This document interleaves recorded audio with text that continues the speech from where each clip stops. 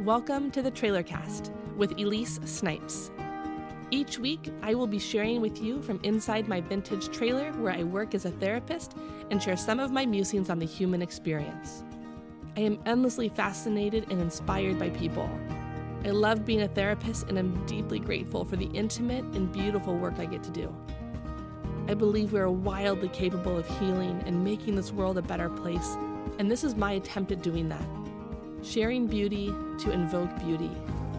May you find yourself inside these stories and ponderings and be better for it. Cheers. Okay, Trailer Cast listeners, I have a very special guest on the podcast today. Her name is Bonnie Lewis, and she is going to be talking to us today about the field of spiritual direction. If you're like me, you're probably going to have a lot of questions about this. And to let you know, this conversation is not just for people who belong to some form of like spiritual group or who have had previous spiritual experiences. The whole point of this conversation and the whole point of this podcast is to allow you into spaces that maybe you haven't been before and to hear conversations you maybe haven't heard before and to learn to put words to your own experience. And so Bonnie and I are going to be talking today about her work as a spiritual director, our work together, and then maybe even how you can work together with Bonnie in the future. So without further ado, my friend Bonnie. Hello everyone, and hi Elise. It is so fun to be on here. I'm so excited to have you. I have, since our first Zoom conversation, I'm so excited. It's awesome. I cannot wait. And I'm kind of fangirling because I listened to Trailer Cast way before we even ever talked. So this is full circle. So fun for me. Isn't it fun? I love it. I love it because that's I've been able to be on both sides of this podcast or other people's podcasts. And it's oh my God, it's happening. We're doing it. I know. Isn't that so crazy? I love it. The technology world has made so many fun things possible. Yeah. Well, so many new relationships. Yeah. Agreed. Yeah. Okay. So I know, but I want people that are listening to give us a quick rundown who you are, personal, professional, or otherwise. What do you want people to know about you that are listening? So my name is Bonnie Lewis, like you said, and I live in Austin, Texas. I have a husband that we married for 11 years and then 2 kids, an 8-year-old and a 2-year-old. So we've only been in Austin though 2 years. We moved here about 2 years ago. But my husband and I met in Southern California. Love it. And we lived there. I know we lived there for a long time. And then we just wanted a different pace. We just wanted a different pace of life. Mm-hmm. And to be honest, I kind of romanticized Austin in my head for a really long time. And I have to tell you, it's totally lived up to the hype. That's so cool to hear. That's so, I always grass is greener syndrome where I'm I am romanticizing about an idea and then I get there and it's not.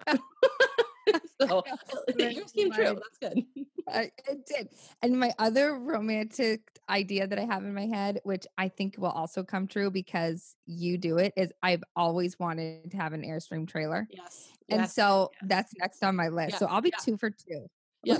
I really support that idea. I just 2 weeks ago, I talked to Celeste Holbrook, and she has a she shed in her backyard, and she's in Fort Worth. But we were just talking about the idea of just women and mobility and our ability to be able to say, all right, well, this is the office space I need, and how I'm going to create it, and how I'm going to be able to pseudo work from home /anywhere. So yes, more power to the Airstream and mobility.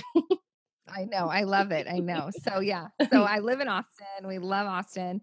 And I have been in some sort of pastoral role for the past 10 years. So that might be a spiritual director, a pastor, a preacher, a teacher. But I consider myself more than those things, in the camp of a theologian and I'm an author. So that all of those things. And I'm also on another podcast. So I do a lot of talking, thinking, writing, processing, explaining about God and the Bible and how we kind of fit into that or don't fit into that and what that looks like and how we can live out our lives like that. Yeah. Yeah. So I got formal training. I have my MA from Fuller Seminary. But then I tell you, you really leave seminary and anything like that with more questions than answers. And you don't really learn anything until you actually do it. So, that feels like the right posture, especially when we think about the ideas of God, right? If you leave with all answers, I fear a reductionist model of simplifying this grand, magnificent being. into like, yes, I know all the things. Be like, oh, I know, I know. You know, it's funny. It's so funny you said that because I started going to this other seminary, and the first class we had, I had to write a paper on the Trinity, and you had to like each week you had to write something different. And it was this paper, and it was like had to be single spaced, one page. And so, and then you turn it in, and then they like the next class they picked the quote best paper mm-hmm. and read it. And so my paper got the best paper award, and they read it and they returned it, and they gave me a 98. And I was so appalled because I was like, there's just no way I know 98% of what there is to know. And I have to tell you, I like went up to the professor, it's the second class of my seminary degree, and I'm like, I just don't think this is for me. And I quit the class and went home and watched Lost and enrolled at a different seminary. For real. Whoa. I can't do it. I think that speaks so much to your like authentic pursuit of like trying to find a space that allows for like an authentic process like in faith, where I think a lot of people would have received that 98% and been like, awesome, like this is exactly where I should be. Don't you see that stamp of approval? Like, look, people, I got 98. And for you to see that as like I'm in the wrong spot. Yeah, it really was, because I just thought exactly what you said, like, oh my gosh, there's just no way. And also I didn't want to be a part of an institution or a system that graded me in such a way that it was a 98%. I wanted them to be like, no, and to push the envelope. So that was one of the best moves I made. So I moved to Fuller, and I finished my seminary there. And it was a huge journey full of questions and deconstruction, but it set me up well, because that's now how I approach my faith anyway, as this constant sort of disorientation and reorientation. And so I'm really happy I almost had training to do that, because now I'm able to help others do that as well. Okay, so talk further on that. So your own education and spiritual journey, your process, disorientation to reorientation, and then how that mirrors into the work you do with people. I'd love to hear about that. Our spiritual journey, I grew up evangelical Christian, and I did all of the things, like all the youth groups and the quiet times and the everything. I think I even joined choir, which is absurd, as I don't sing. But I was really in it, and because for me, it was really all about following the rules and having right belief. Yes. And so all that kind of came to a head about 5 years ago. We sort of had this awful year, and everything that could have gone wrong went wrong. So my mom was diagnosed with breast cancer, which, by the way, now was just declared cancer-free 5 years. Oh, that's incredible. That's awesome. Love it. I know. I'm so proud of her. So that was really great. But then at the same time, we got black mold poisoning. So we got really sick, which then we had all these health things. And we ended up moving to Colorado because we were so sick. We were just like, we can't. Yeah. We needed to be by family. So we just sort of made that transition. But one of the things that was interesting about that move is that we also got pregnant. I got pregnant with our second child at the time, and we ended up delivering him as a stillborn. And it was a total like freak accident fluke that happened. What? I know. Yeah.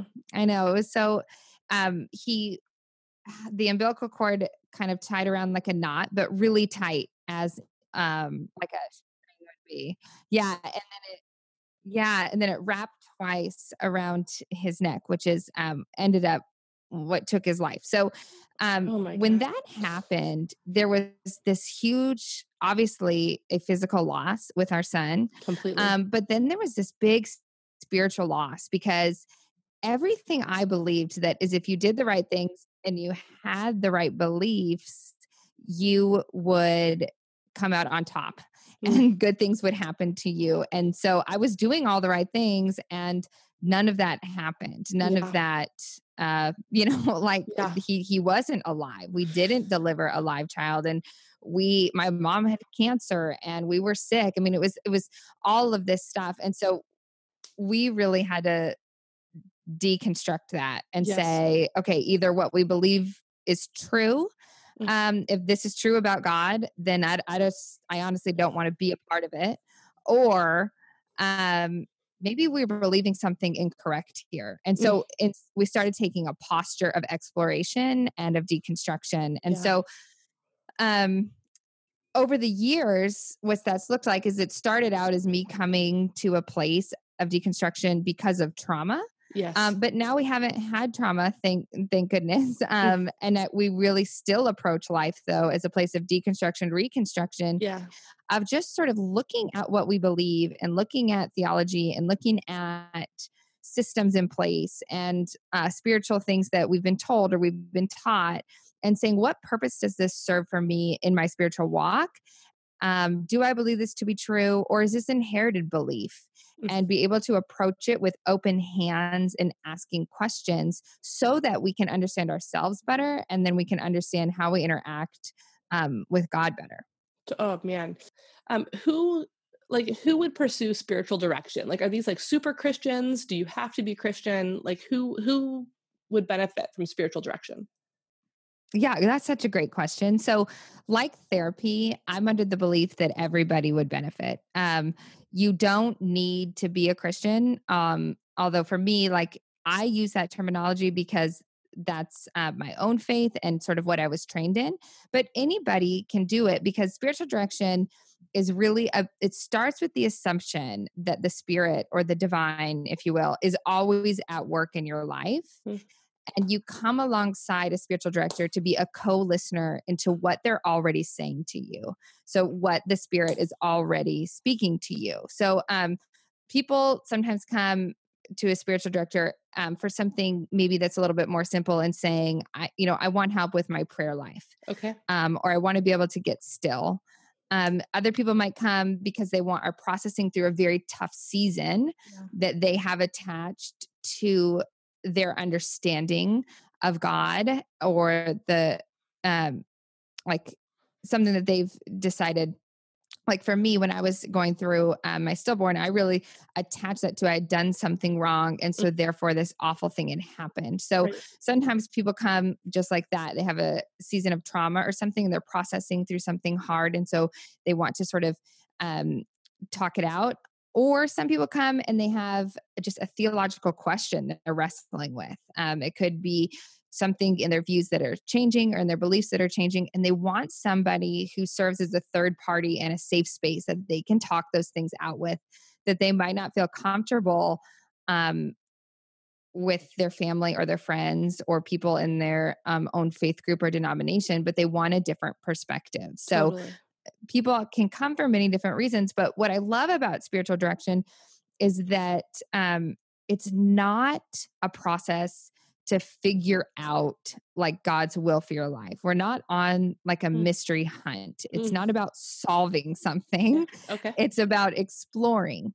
And it's about learning to trust ourselves. I think, at least from my background, Yeah. and I run into Yeah. this a Yeah. lot with Yeah. people, is that one of the biggest things is that people don't necessarily believe that they can trust their own emotions, that they can trust themselves, that they can trust their intuition, if you call it, or their beliefs. And so they feel unsure of that and nervous about it. And so sometimes the spirit is speaking to them, but they have really been taught to not listen to their own desires or to their own self. And so I love spiritual direction for the fact that it teaches us to trust ourselves and that the spirit is working through us. And that we can listen, and it's sort of it's a dance we do. It's not a Yeah. solve for, but it's a dance that we get to do with the divine and see where he moves and where we move and how he speaks, and how we work together. And so I love that posture of spiritual direction. Yeah. That's a gosh. And it's interesting, right? Because I've had I get spiritual questions a lot. Like as human beings, I do also work from the understanding that we are mind, body, spirit, mind, body, soul. And that does not mean you have to belong to a Christian denomination or that everybody has to be a Christian. I think spirit is like the emotional heart center as something other than ourselves, something that um, is spiritual. I don't know how else to explain it other than it's not a thought and it's not a feeling. It's something that fits into this other like amoebic Right. category, and that can be taboo in therapy because we're not, our goal is not to bring spiritual enlightenment. That's not what therapy is. and hence the Right. need for spiritual direction or having this other partner of this would be in Bonnie's house of like, hey, I'm having an existential crisis. What I believe about being a good person isn't adding up to the things I'm receiving from my life. Or how do Yes, I understand the exactly. problem of evil? Or why do bad things happen to good people? Or can I wrestle with these deep philosophical, existential, spiritual things that might not qualify as therapy, but surely qualify to meet and talk with someone like you? Absolutely. Yeah, Yeah. exactly. And I think one of the, I love that you even have it as an outlet for people because it is so necessary and so needed. I've often Yes. gone to therapy when I needed spiritual direction. Yes. Yes. And then I find, oh no, this Frustrating. wasn't the right venue Yes. for me. Yes. Yes. Yeah, it can be. Yeah. Exactly. Yeah. Yeah. I've wrestled with that on both sides of the couch in my own perspective or my own experience. Like Yeah. as the person going and receiving, looking for spiritual direction from a therapist and then feeling like either one, they hadn't done that work themselves, so they couldn't lead me. And then, Right. which it was, I mean, I think that's frustrating no matter whatever's going on, be like, ugh, you just don't get it. But then to be Right. able, right, to take that to a spiritual director I have a preference for sure for people who've done their own work. Like, I want to know that, like, Yeah. you've been on, like, had your Job experience. Like, I want to know that, like, there's been Mhm. something that's brought you to your knees so that it's not just a pat answer or a memorized thing. Tell me, talk to me, Yeah. lead me, rebuke me. I don't care, but give me something that feels Right. genuine and real. Yeah, that's coming from a place of learned experience. Yes. Totally. Yeah. Yeah, Yeah. So yeah. good. So give me an example. Like, if does spiritual direction? Am I answering questions? Are we talking together like this? Like, what would it be like if I came to spiritual direction? Is that what we Yeah, call it? so yeah, like a spiritual direction appointment. Yes, you could there's many names. You could really call it whatever you feel most comfortable, but yes, for all intents and purposes right now. Yeah. So, someone might come and it's kind of a perfect role for me too. I'm not a small talk person, so I'm not one to be at a party and like just shoot the breeze. And so it's perfect because in spiritual directions, one of the things they teach you is like, hey, you don't settle for just a I'm fine answer Mm, because the goal is to do deep soul work. So okay. anyone coming should be aware of that. But most people are, you know what I mean? Yeah. That's why they Yeah. sign up. It's because they want an outlet to do that. And so like one of the first questions I'm just going to ask straight out is like, um, I'm not going to say, how are you? Okay. I'm going to say, like, what is the state of your soul? And Ooh. even then, so, I know exactly. You're right. Deep end of the pool. Just jump in, just, Yes. just jump Yeah. in. But we start there Yeah. because, Yeah. I mean, even for me, when I say that out loud and asking somebody else that, it's an invitation to take an internal inventory. And Mhm. I don't think that we do that. And I know that because I know I don't do it. And I'm very easy to have a quick emotion about something. But the state of my soul, what I feel deep within there, and the questions I have, is really not something that we are trained or even taught to explore. Mhm. You're right. And You're right. yeah. And so we do that because then I take the posture with whatever the answer is on the other person's end of that I'm hopeful and I'm here with you. But I understand too is that people are usually coming in because they have fragile parts of their soul that they need to be heard and Yes. they need to have a safe place there. So we start there Okay. of just taking sort of an internal inventory, and that's conversational. I then just say, hey, like I just am acknowledging that you feel this way. And then I leave it open ended for the first few sessions and just say, like, what is it that you want to talk about? And I want the person to really, from after we've taken an inventory of our soul, to then what comes up for them. The best thing I love about spiritual direction too is that you can't be simple enough. And what I Mhm. mean by that is that we don't want overthinking. Like I don't want you you might come in with a very Totally. specific problem, but usually it's I'm asking you the phrase, what is coming up for you? So Yes. when you looked at your soul very quickly here, what came up for you? And it could be something that you wanted to talk about, or it could be something Yeah, you totally don't want different. to. Totally. you Yeah. know Yeah. but it's an invitation, and I want the person to just talk to me about whatever it is that's on their soul, and then my job is to find patterns as we jump from conversation to conversation and find patterns of different longings that that person might be trying to put words to. Yes. So it's very conversational. It's very open ended, especially at first, because they're talking. And as a co listener, my job is to listen in. And those patterns signify where the spirit is moving because these Right. are things or thoughts that keep coming up for them. Mm-hmm. And so we identify those um, together. And I sort of say, hey, I hear that you're saying, and these are things that I'm identifying in you. And we sort of discuss that. Like, does the person feel that that's true? Is that on track? And then from Yeah. there, we decide how we want to explore that together based Mhm. on their learning style or what they feel comfortable with or what they have time to. Because the point of spiritual direction is for me to a person to feel safe and free to talk about whatever it is they need to talk about from a soul level. Mhm. For me to find patterns because those patterns signify to us how the spirit's moving and working.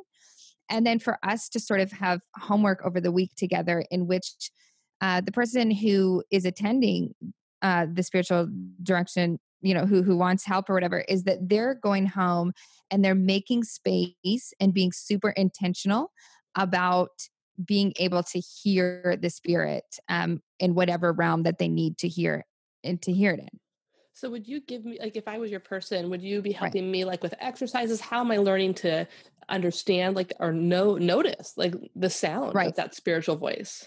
Yeah, yeah, yeah. That's such a good question. So lucky for our listeners, you were so kind and sent me. All my spiritual problems. I did. I You did. I was did. like, oh, you need some. Oh, yeah, I got a list. I got some going. I loved it. I loved it. So I just had them up. So let me find them. But so that's the whole point is that it takes a while. It's like a trained voice, if you Yes. will. So my job is to help you identify those. So um a it might take a few sessions anyway. Someone might come in and go, gosh, I didn't hear anything over the week, because that's the other thing. We're really trained to like hear a small voice or like look for a sign or, you know what I mean? Like Oh, have yeah. sort of this big aha moment. Right. Um, but that's not at all what it's about. Right. Um, Yes. instead Agree. it's about, like I said, learning to trust ourselves. Mm. And it's about kind of finding patterns in our own life. So here, let's Do I it. asked you, yeah. So I asked you, like, hey, what's some stuff that maybe you're processing through either now or you had in the past that you wished you had a spiritual director? So I'm going to read these back to you. And then if you could just, if you could just sort of, Yeah. um, well, I'll just lead you like we're sitting in an Perfect. office Perfect. together. Okay. So you said here are just a few. Number one, how to go to church and not feel so triggered. Hmm. Number two, how to find meaningful spiritual practices post church. Hmm. Number three, how to navigate charged religious conversations with grace and power. Number four, building community outside the church. And number five, moving from deconstruction to reconstruction. So, I've read those back to you. So just take a moment, maybe take a few deep breaths and tell me what comes up. What is the state of your soul when you hear those five things? I immediately felt like it was tattered. Like there was a sense Mm, like it's like an old worn shirt or something that mm, like had just been, yeah, it's like an old faded tattered garment that mhm, I kind of almost want to like hide or protect because it's so precious to me, but it's been so hurt. I mhm. don't want really other people to see it. Yeah. So protected, worn, tattered, a little bit of shame Mm, in there when I'm just listening. Um, Fear. I feel the vulnerability of youth. Like I feel young in mm, that, like, oh, because that fear feels, I identify that fear with somebody being somewhat younger. Um, but then for sure, this like ongoing, like resounding optimism that there's got to be something other or better than this. Right. Hmm. Thank you. Thank you for your vulnerability in that. Hmm. Hmm. So let's start with those first two. Just Yeah. tell me what comes up on how to find a church or how to go to church and not feel so triggered, and how to find meaning spiritual practices post church. Hmm. In those two statements, sort of just talk to me about what you mean by that, or what's in that for you, or what are you thinking by that. Just I want you to just talk and I will find some patterns. Perfect. Yeah. Um, I want to be able to go into a semi evangelical space and not feel like this like global wounding. I think I was personally injured by our old church, and I still have a difficult time separating that from like all churches everywhere, even though intellectually I know that that's absolutely not true. Mhm. Um, I've even been to church. I went to church last weekend that was so spiritually healthy.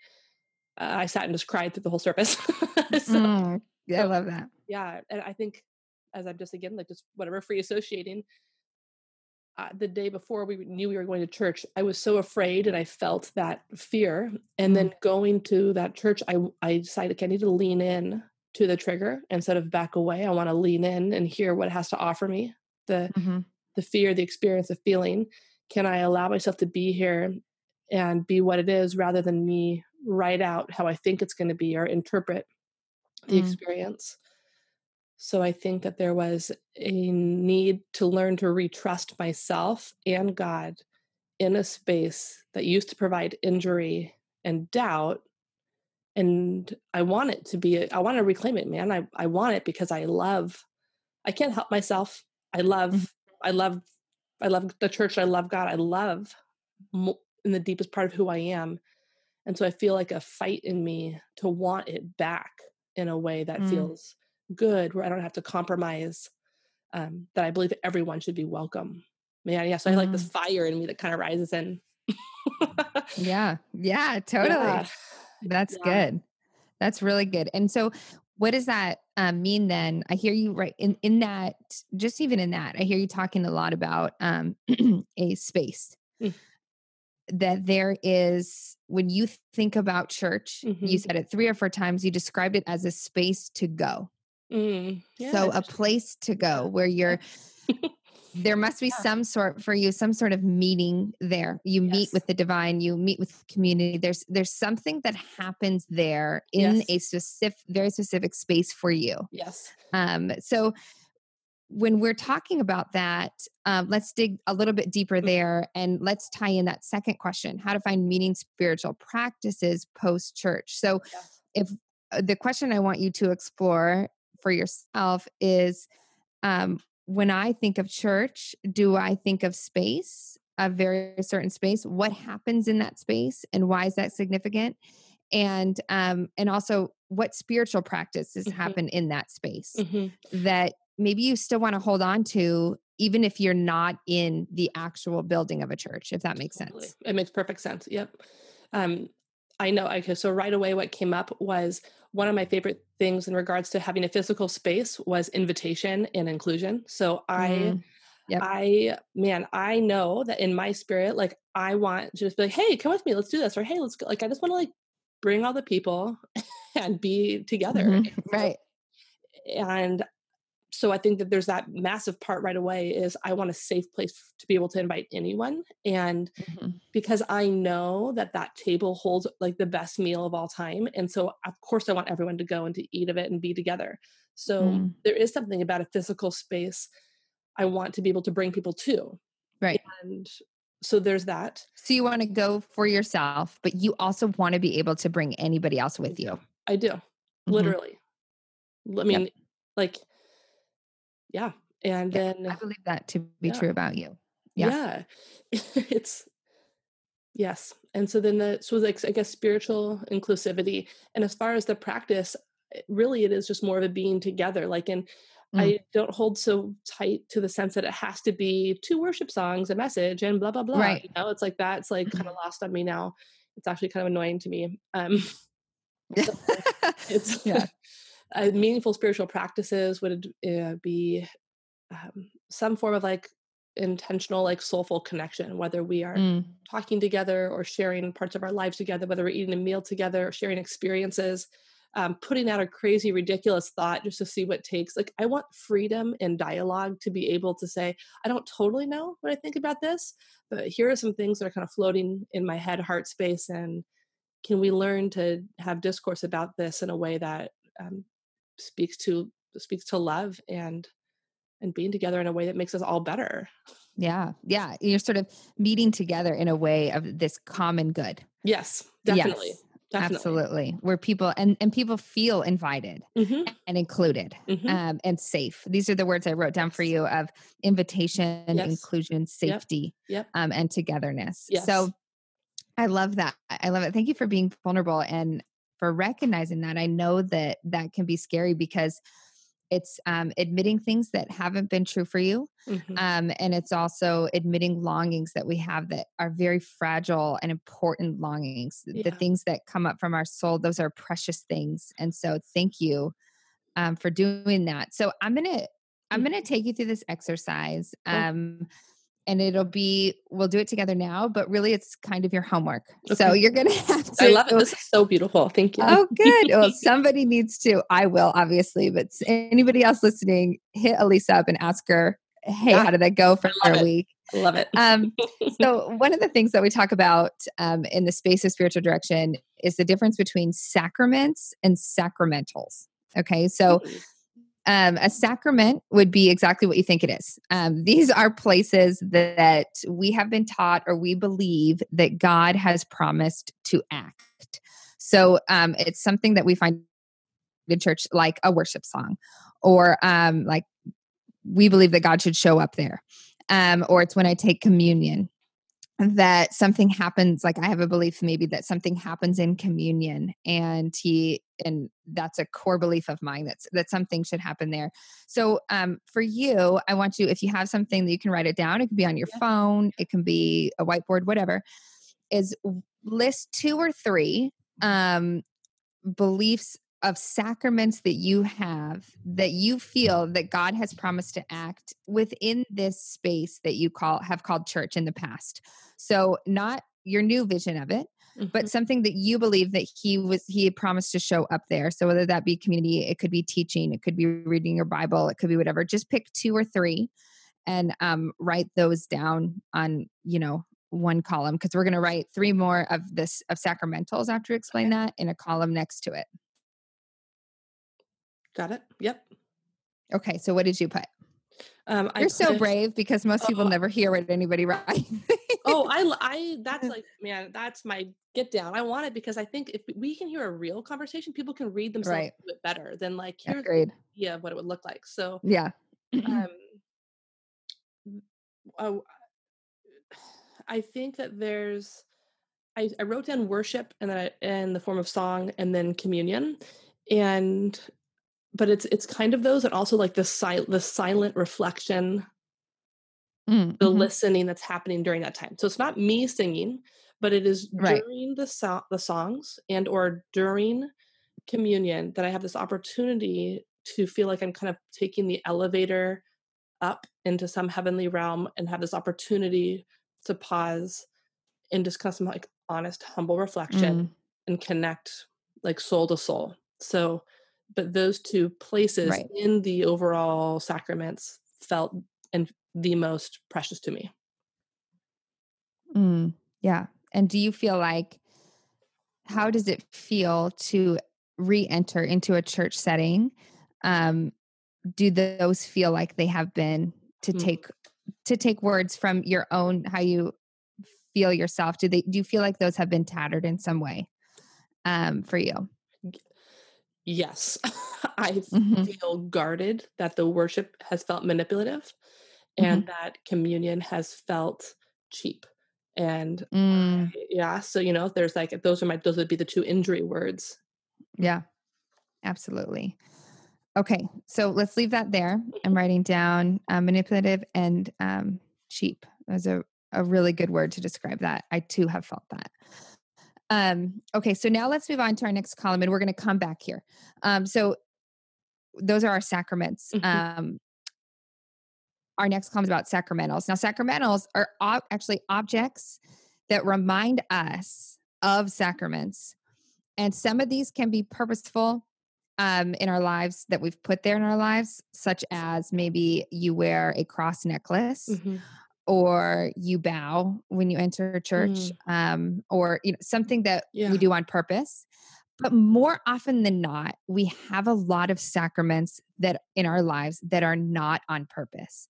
And these are things that we have either done, whether it be music we listen to, or the way we've decorated our house, or certain rhythms we've put into our lives, that we are using to mimic these sacraments that mean so much to us. Yes.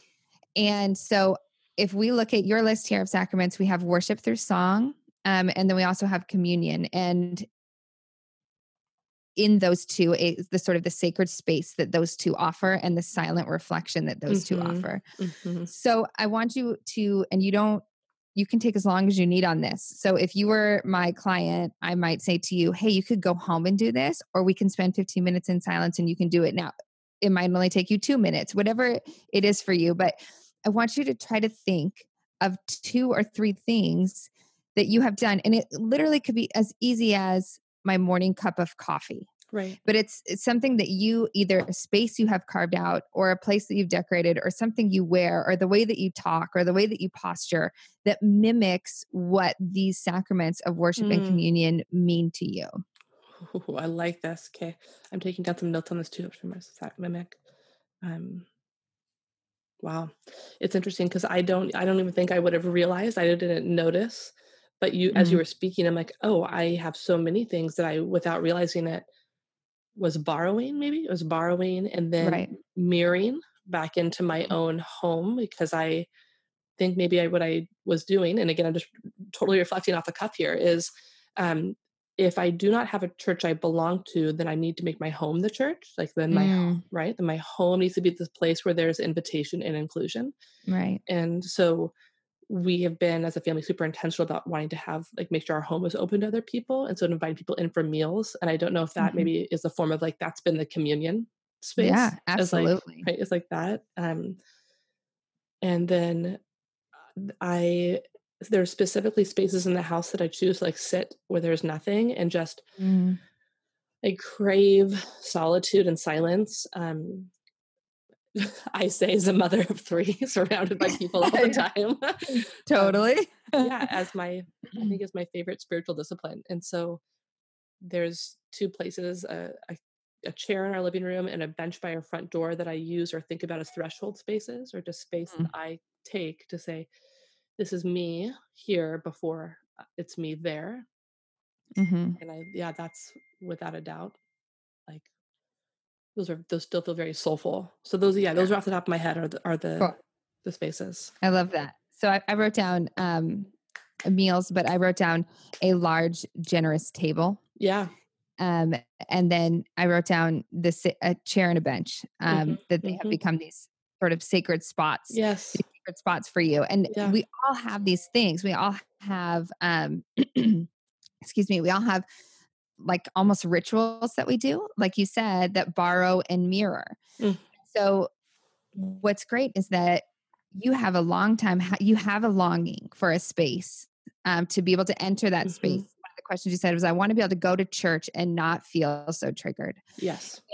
And what I'm seeing here, and the work that I'm seeing the Spirit do here, is that you want to be able to enter this space.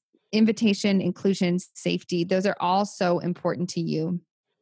And the beauty is that, like you said, the Spirit has been working in your home and in your personal life, offering these things when the actual space of a church has been absent. And I know you also desire to reclaim these things so that you can enter in church and feel that way.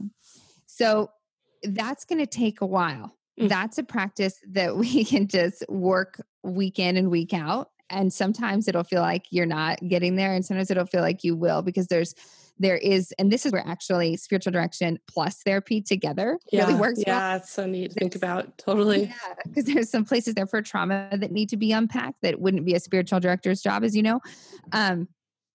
But so this week, I want you to hold on to this list Mm. because if our goal is to reclaim Yep. these sacred things, um, what we have to do is, like you did when you went to church, is lean into these Mhm. places and Mhm. call out what is really good. Yes. Because I Yes. believe that if we can acknowledge and you can acknowledge and like take a moment and make something even more sacred than it's already there. The Spirit's already working to have these generous table gatherings in your home, to have these places where you sit quietly on this chair and on this bench.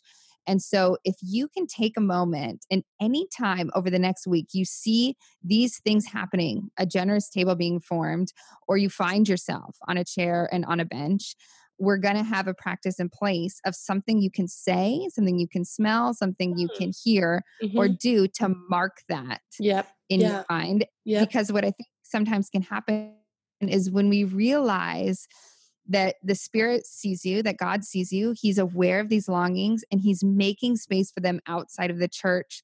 Our hope is that someday we can return to church and they don't carry as much weight because they've been fulfilled Mhm. in these other places. Totally. But Yep. we're also, yep, and we're also in practice of calling out the good that we do see in a broken system like church, because we're so in practice of calling out good of these things in our own Wow. lives. Wow, Bonnie, I have the chills right now. Oh, Yeah. Yeah, so I do. fun. Seriously, because I'm like, oh, I feel it. I'm like, yeah, I see that whole connection. Hmm. Like I know the parallel in my own work to that unpairing, to that broken Right, thing, repairing, literally like a Bluetooth repairing to right. like Hmm. this healthy, good, reclaiming the good of that experience because we're not throwing out all the old things. It was just that, Right. we don't need to. We don't need to throw out all those broken things. Yeah, we don't need to. And we need to, and it's also a chance for us to remember that Yes. Yes. you are growing and evolving. And so these sacred things are taking on new forms. Yes, they are. And there's something beautiful about that. Like I wrote to you, you said, after you said that, you wrote, like, I'm obviously in process. And I'm like, being in Mhm. process just means you're paying attention. Yep. And I believe that to be true because you're paying attention to what the Spirit is doing. So let me ask you this: what sticks in your brain the most? Is it a song? Is it a smell? Is it a words? We want to find something that's uniquely you. That any time in this next week that you see a big generous table in any way that comes out in your home, or you find yourself in these sacred moments, we're going to put in place almost a ritual for you to do either then or for you to do at the end of your night as you're looking back over your Mhm. day. Because what it will do is it really makes this mind body connection where, we see something generous and we are able to light a candle, for example, to mark it. Mhm. So we're Mhm. going to find a marker that would speak exactly to you. So what is the best way to that you learn or gets your attention or speaks to you? Is it auditory? Is it something that you smell? Is it something that you hear? What is it for you? I think it's like there's just something experiential. So I want to say like which all those things are. The What struck me is I just finished reading the story of Hagar. Hmm. Um, I've taught on that before, so I love that story and how she names God. And yeah, she's like this foreigner, and so she says like, "You are the God who sees me." And then you said something about how God sees me, and I'm like, okay, that definitely feels like it's resonating because Mm-hmm. what I have felt being outside of the church is like this sense of like, where is my place and where do I fit in? Where do I belong? Is there still room for me? And Hmm. then yet there she is in the wilderness, and then that's where Right. she feels known, seen by God, who technically isn't even her like God of whatever of belonging. And so Right. I think that I could stand in or sit in those spaces. What's coming to me right now is putting a hand over heart and then just professing like that. Um, I This is the God who sees me. I love that. I love that. And that is something that you can do anytime you see it. Yeah, Or that's my biggest recommendation because it's right then. Something, yeah, if it's like for some people, if they want to listen to a whole song, then I recommend like doing that at the end of the night while you look back over your totally. day. But let's do that because that's a form of what we call breath prayer in spiritual Hmm. direction. And it is literally this quick prayer and you just do it. And what's great is that if you can do that and you can cultivate over this next week, um, putting your hand over your heart and saying, "This is the God who sees me," Hmm. is that our hope is that not only are you practicing like you do so well anyway, but gratitude and awareness of Hmm. these spaces in your life. But when we become in the practice of those, then I would be interested to talk to you again and find out the Yes. next time you went to church, what good things came up and you automatically did the same thing in a space that Totally. Yes. feels hard Yes. and it's like, oh, wait a minute, Totally. God still sees me even in this space. So Yes. let's do Yeah. that this Yeah. week. Done. um okay, Yeah. cool, Yeah. and I'm we'll gonna do that. see. Yeah, and we'll just see how that resonates, because my hope for you is that when we just become more aware of these things, the loss of church right now for this season for you, my hope is that it feels a little less heavy, because you see how the Mhm. Spirit is providing these other outlets for you. Totally. He really, Totally. you Totally. Okay. I can do that. Bonnie, that already feels right. like there's a sense of like that little like flutter in my heart of like, Mm, oh, right. Like there's like life will exist in this place again. And yeah, that yeah, feels hopeful. absolutely. And it also feels concrete. Like I like that there's a sense of like, oh, okay, I can do that. It's practical, it's doable, it's of my own spiritual experience. And you just kind of illuminated ways that I could do that. I get what you mean by patterning. I love Mm, experiencing from this side. That's what this work of spiritual direction looks like, feels like, right. sounds like. Yeah. Oh, good. I'm so glad. Yeah, I know, and it is different because for any spiritual director, the things that I say, like you did, you were like, "Oh yeah, you're right." Like it's there already. We're just not. You just Yeah. need someone sometimes to be able to call that out and to see patterns. So I'm so hopeful for you. I know that there can be life again. I know it, and I'm really feel privileged to be able to walk alongside you to see what that life looks like. So thank you for just like bearing your soul. Totally. That is awesome. Oh my gosh, totally. Yeah, and I trust you. It's and this is something that's interesting. And one day we'll play back the recording of this conversation. Mhm. But Yeah. when we first spoke, I have to tell you, I literally like I led with so much pain. Mm. I like immediately felt like I entered a conversation with a sense of defensiveness, like, oh, but I need you to know, like, here's all the things that have hurt me. And so here's all the things that, and I'm like, wow, like my hope for my own healing as far as spiritual direction goes is that I will not lead with pain, but that I will lead with with freedom, but that there has been both pain, but there's also great healing. And so that I Right. don't have to um, put out that notion of, hey, warning, hurt alert. Yeah, totally. Over here. Totally. I know. And you know what is so great is that I think most people do come in leading with pain. But like this conversation, it's the spiritual director's job to remind them, like, hey, if you were just all about the pain, you totally wouldn't be here. Mm, Like there's yeah. something there. Yeah. But I think people lead with pain because I think we do live in a world where we are not in practice of holding each other's pain well. Mhm. And that's my job, is to say, "Hey, I'm here to hold your pain with you." Yes. Yeah. And this is like one of the main reasons why, like, I really, when we had like that, without a doubt, like pretty radical conversation, I was like, this is God. Like, I know this voice, Mhm. I know this experience, I know this connection, I know there's something sacred happening. Yeah. I think that we hold whatever that old scripture is, where they're holding up his arms, both of his arms, one man on each side. And I think like that's kind of what the picture I see is like you're on one Mm. side and I get to be on the other side, but we get to like boost or hold up people's pain, spiritual, Yep. psychological. And we need both because we're so integrated as human beings. And there's so much room for the different ways in which we get to hold that or enter into or join or carry that burden with the people that we get to work with. So Yep. Absolutely. yeah. So I'm going to plug That's for a a great second picture. that the people that are listening, Bonnie is available for exactly what you just heard, for these just very soulful listening, just for considerations of your own spiritual journey. If you want more information or want to know more about that or want to try a session, like I encourage, I'm not going to dare you, although that's in my spirit to do so. I want to it's because it's real and it's intense. And again, this is not only for people that are post church and in pain. This is not only for Right. Christians who've never asked questions or for people that belong to Christianity.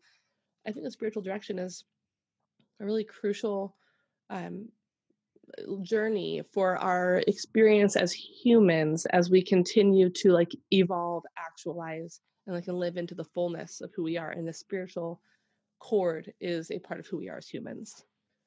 Yeah, absolutely. That's really well said. Bonnie, talk to me a little bit through your idea of Timshel, the Mhm. project that you're working on, and maybe what you want us to know about it. Yeah. So, oh gosh, it's like been just such a crazy whirlwind, really fun. So Timshel is actually an idiomatic Bible translation that I'm writing and translating. So what that means basically is idiomatic is the emotions or thoughts or feelings that would have been native to the speakers of the time. So Mhm. yeah, I so like my this. I know. So I had just like you said, like I really wanted to reclaim things. I've always loved the Bible. I love studying it and reading it from so many different perspectives, a historical perspective, cultural, linguistic, like and a faith perspective. So I've always really loved it. And that was one of the things for me, kind of how you described when we were talking about communion as cheap. Mm. That's was an experience I had, but with the use of the Bible in church. And it always really upset me because I had a skill, I have a skill set where I Yes. know how to go through passages and things. And so then when I'd listen to sermons and it presented such a small view of God, that excluded people or left people out, Mm. and also wasn't an invitation for people to come. I mean, I have been in pain or I have been in joy or wondering, and you're supposed to quote, turn to your Bible and you read it and it doesn't make a ton of sense, or you just hear echoing of like terrible theology that Evil you've things. heard. Yeah. Yeah. And so for me, one day I was just frustrated by it. And my husband said, well, if you could do anything you want to solve that problem, what would you do? And I was like, well, I would write a new translation, but I obviously can't. And he's like, well, why can't you? I was like, well, I I actually don't. don't know. I don't know why I can't. Good question. Good husband. Yeah, exactly. So I spent the next year figuring out what it would be and what it would look like. And I really came just from listening in conversations that like there's a real point of disconnect with our own lives and this ancient book.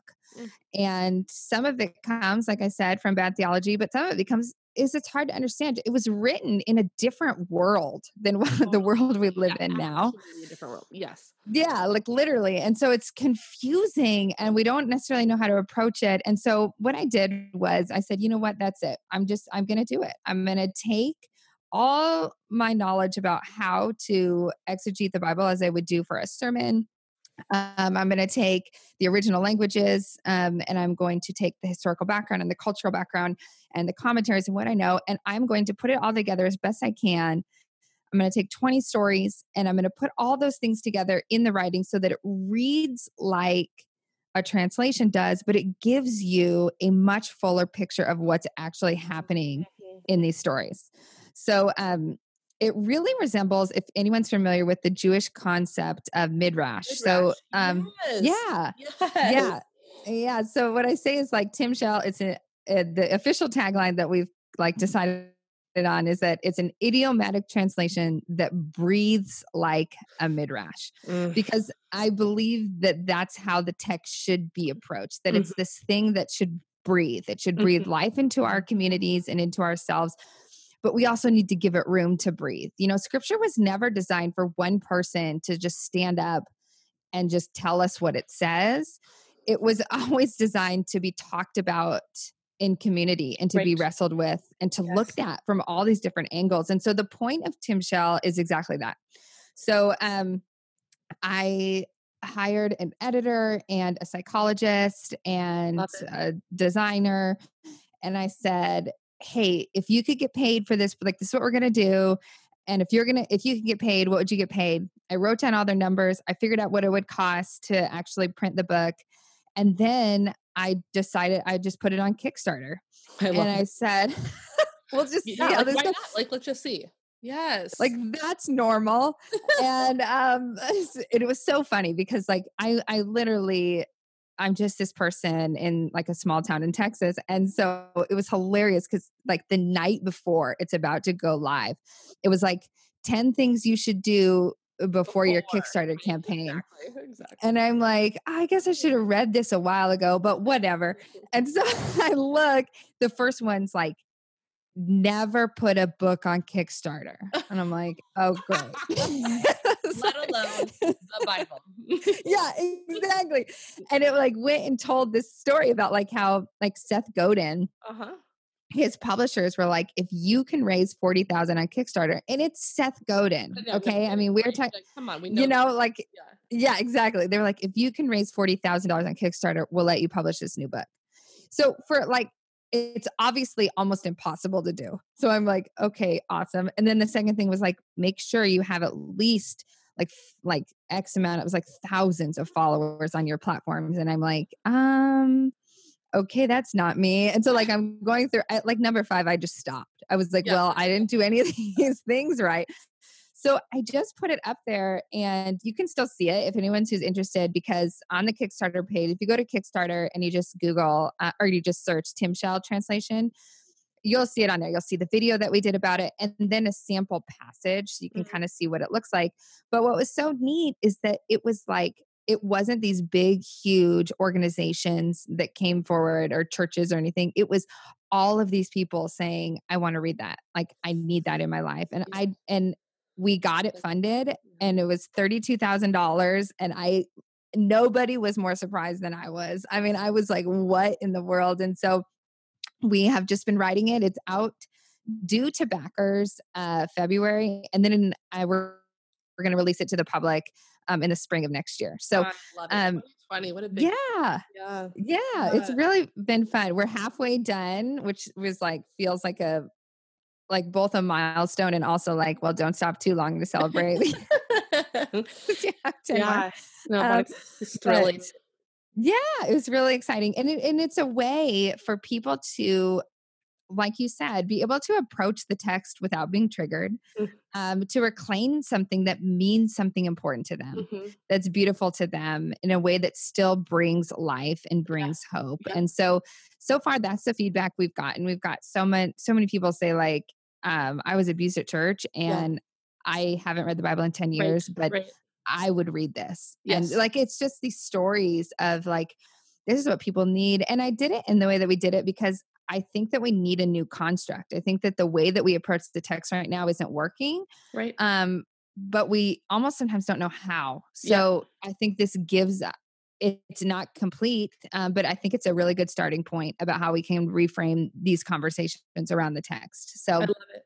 I'm thrilled. I'm excited. I feel like there's that hopeful flutter that there's more voices. I like that you have a female voice, obviously have a bent towards that in the sense of, can I hear the feminine voice of God? Can I understand, have that space reclaimed as well, so that we are moving away, and this is going to get controversial, but away from like the patriarchal, construct that we've been fed for so long. And could we be able to hear from just a different voice? Just once. Well, yeah. I mean, and it's a firm belief I have too, that God isn't gendered. So he's somehow transcends both genders and encompasses both genders. And, one of the passages we did in it was Ezekiel 37. Yes. Oh, and I sent that one to you. Yeah. Oh yeah. Yeah, that's right. And, the writer talks about Yahweh and then talks about the Spirit. And anytime he talks about Yahweh, it's a masculine pronoun. But anytime he talks about the Spirit, it's a feminine pronoun. And if you go on to read the story, it talks about these dry bones in this valley. And then the Spirit, just to stay consistent here with the pronouns, she breathes life into these bones. And then the bones sort of come to life. And it says they form this great army. Well, I don't know about you, but that has always been used as like this militant passage that God and there's this military power, and that just really poses problems. And I'm looking at it and I'm looking at the Hebrew and I'm looking at these she pronouns and I'm realizing, oh my gosh, it does say army, but it's not in the sense that we as Americans, this world superpower, take it to mean. That's actually such a small part of the passage. The language here is actually this womb language, how God like knits us together. and protects us in the wilderness. And so we translate it like that. And we use she for the feminine pronoun where it is in the Hebrew, because if we can't acknowledge some of these feminine aspects of God, I do believe it's the same thing happens when we don't allow women to teach, is that we miss out on half of the story. And we miss out on sort of half of this beautiful nature of who God is. So there's some of that in there to bring that out. So I don't know. I'm really, really excited and honored to be able to write it. I love it. A couple things I want to say since as we wrap up is part of this is for people that are listening and feel like they're either like on spiritual migration or are wanderers, people who have either never even come in or towards these camps, that the invitation to experience Timshel or spiritual direction, or even this podcast, is extended to every person everywhere. Yes. Conversations about faith and spirituality are not restricted to spiritual spaces or organizations anymore. And the more that we are able to freely talk and engage and experience and get curious and kind of honestly can we just play around? That's like that midrash approach to being able to toy and appreciate and respect, but also question, like, who are we? What are we doing here? And what are we doing here together? And I think that's like what I want people to like take from this, is that all questions are welcome, all people are welcome, and there are people available to have these big conversations with you. Yeah, absolutely. And that it's a safe spot. There's nobody that has to feel like they don't have some sort of prerequisites to enter the space of the conversation. Totally. Yeah, 100%. Yep. I love that. Last and other thing is where people can follow up with you right now. You will be eventually, we're finishing our own website, but where can people find you on Instagram or other spaces you want them to touch base with you? Yeah, Instagram's probably the best one. I think it's the most fun. So it's the only one I spend time on. Totally. So I'm on there under Bonnie Gale Lewis. And you'll see me. I have like a profile picture of balloons when we got fully funded. I was like so excited. So that's me. And then you can also, if you want to just more information about Timshel, you can write in on there, which is just at Timshel Translation on Instagram. Perfect. I love it. Yeah.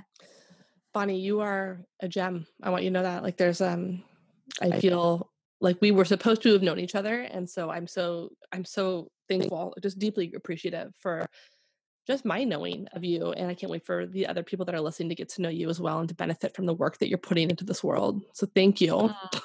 Thank you so much for creating a space for all these people and these conversations. That is so needed and so big. So good. Okay. We've got work to do. So I'm going to walk with my spiritual homework. I hope that people listening maybe even followed through some of their own exercise or will follow up with you as well.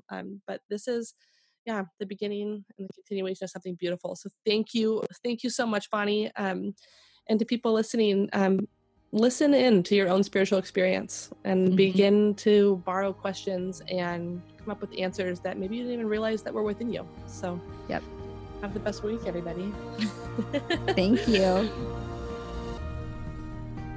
Thanks for listening. I hope you enjoyed what you heard.